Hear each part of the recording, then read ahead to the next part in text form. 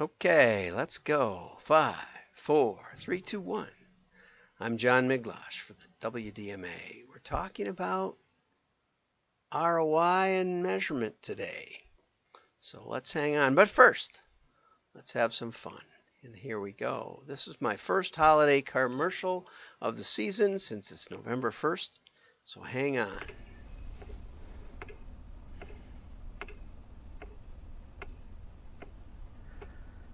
Everybody looks bored.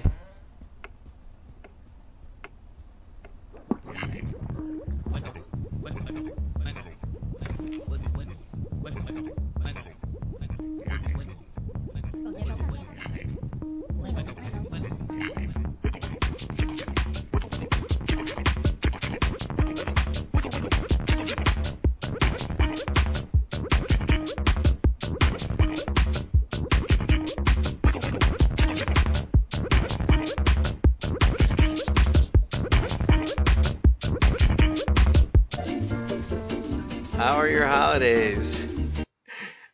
Okay.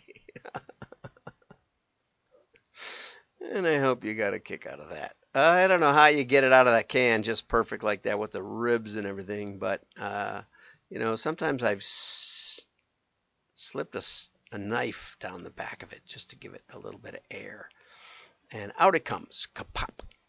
And so anyway, let's get over to the real news. Okay, it's okay. First, I want to go to this article. It was an interesting article by Deepan D, head of industry financial services at Meta. And he says that being a lifelong cross-disciplinary learner can make you a better marketer. I think that's true. I wasn't too sure about the article. I like this first point, and that's got me going. Sell and build upon an idea outside and inside of a company. If you've ever done improv skits, which I haven't, but you could argue every day is an improv for me, you have to find the game of the scene, the fundamental idea that's funny and can be repeated and extended throughout the duration of the set. If the game of the scene isn't clear and specific enough, the audience and the improvisers get confused and it becomes hard to replicate what's funny and the scene falls apart.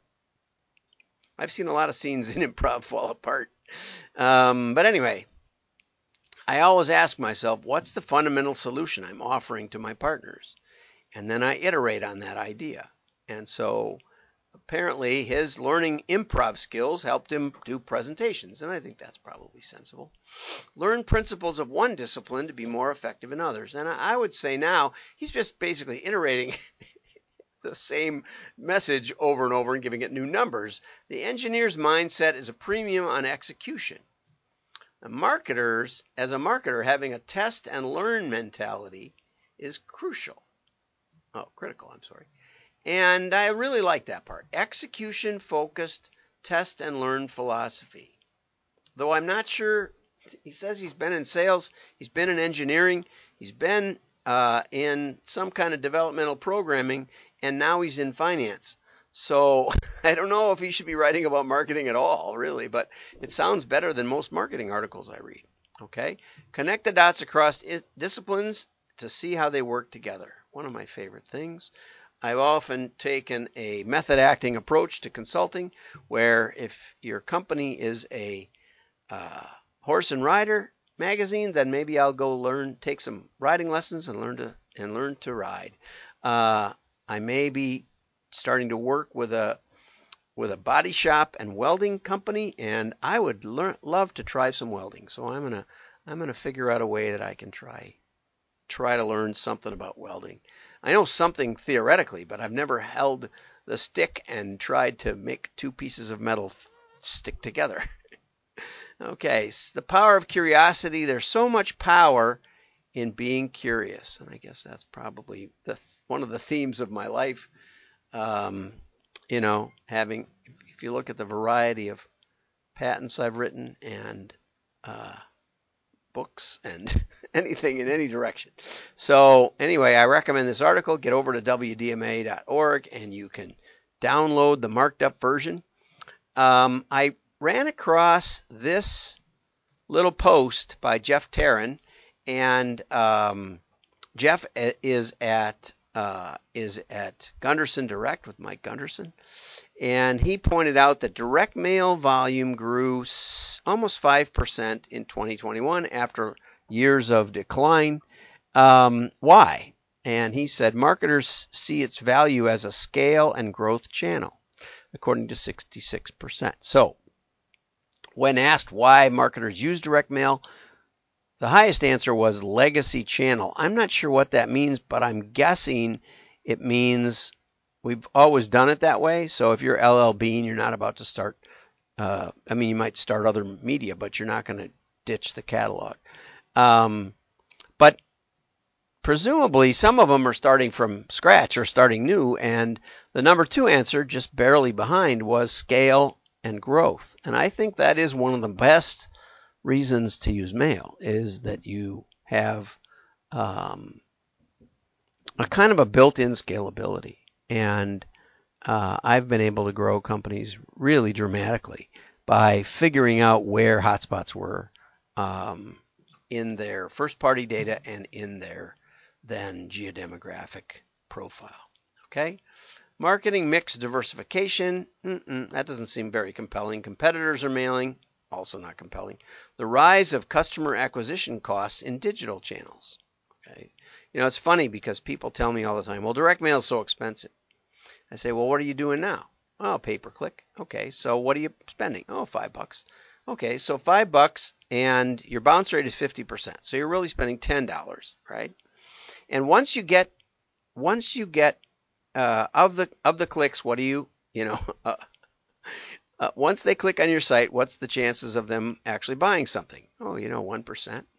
Or if we eliminate the bounce ones, probably 2%. Okay, so it's in the same realm as direct mail, but you're spending $10 per qualified lead essentially, and we're spending $1 per qualified lead. So maybe you want to think about mail if you're upset about rising customer acquisition costs. Okay, and then this article, or this post by Jeff, referenced this marketing charts. And so I went over to marketing charts. Here's marketing charts, JC Lupus. And I said, okay, what do they have to say? They said 44% of U.S. business-to-business and B2B, B2C marketing strategy leaders have increased their budget allocations to direct mail over the past year. Okay, 44% have gone up. According to a SQL Response NAPCO research survey, and I have mentioned this survey before, but I didn't mention this part of it. And there are, email and social media seem to be getting more. Marketers are increasing their spend on those two, but it beat TV and radio. Okay, and respondents say, well, it's because it's a legacy channel, but also these other issues. And virtually all response rates have reported that it has improved steadily. Direct mail performance has improved steadily or remained steady over the past 12 months. That's like 97% says it's either improved or at least remains steady, but most of them are experiencing a response rate. So then I looked at ROI, and here is marketing charts, direct response media ROI by Jamie Lashbrook. And according to the ANA, this is an ANA study, direct mail has reported 112% return on investment over SMS, email, paid search, social media advertising, and digital display advertising. Now, presumably, that's taking into account the cost per piece and the cost. I hope return on investment includes the profitability of the campaign. That's the way. When I say return on investment, I mean incremental improvement in sales leading to incremental improvement in profitability. So for every $1 you spend, you don't get $1 more in sales. You get about $10 more in sales. You get about 300% more money in gross profit, and you end up with 100% improvement. You get another $1 back in your pocket, so you get $2 in your pocket. That's what I mean by ROI of 112%. Okay, so I will upload this Association of National Advertisers response rate report. I believe I have it, or else you can just click on here. I think there was just a little bit of a summary. That was all I was able to get. So I'll put that up there. If you're a member of ANA, I think you get a better, more complete report. And so that's enough for today. The point is that if you're not doing mail, 6 out of 10, 59% of respondents use online tracking to track direct mail response rates. Online tracking. I'm not sure. That sounds like some kind of back-end attribution. I was surprised that Matchback only had 25% because we know who's on the list of people mailed. We know the post office delivers people on the list. We know it gets delivered. We can even use informed delivery, I believe it's called, and the post office will tell us it got delivered. And we know that it gets delivered to a decision maker because not everybody can throw the mail out, only the decision maker. And we know that means you have to deal with it and there is engagement. So I don't know why Matchback isn't one of the better ones. But in order to get a good picture on Matchback, you do need to see what the pass along is. And so it's really important, and that's really difficult because, you'll get orders from people not on the list if you do a tight match. So we encourage people to look at next door neighbors and near neighbors.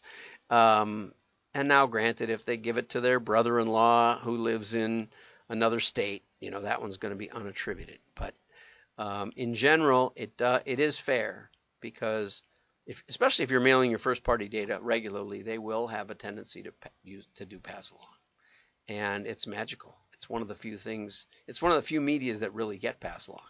You don't pass along a TV commercial, right? And you probably don't pass along a social media commercial either. But you do pass along mail. So have a great day. Like and share. Your friends will know you're smart. Bye-bye.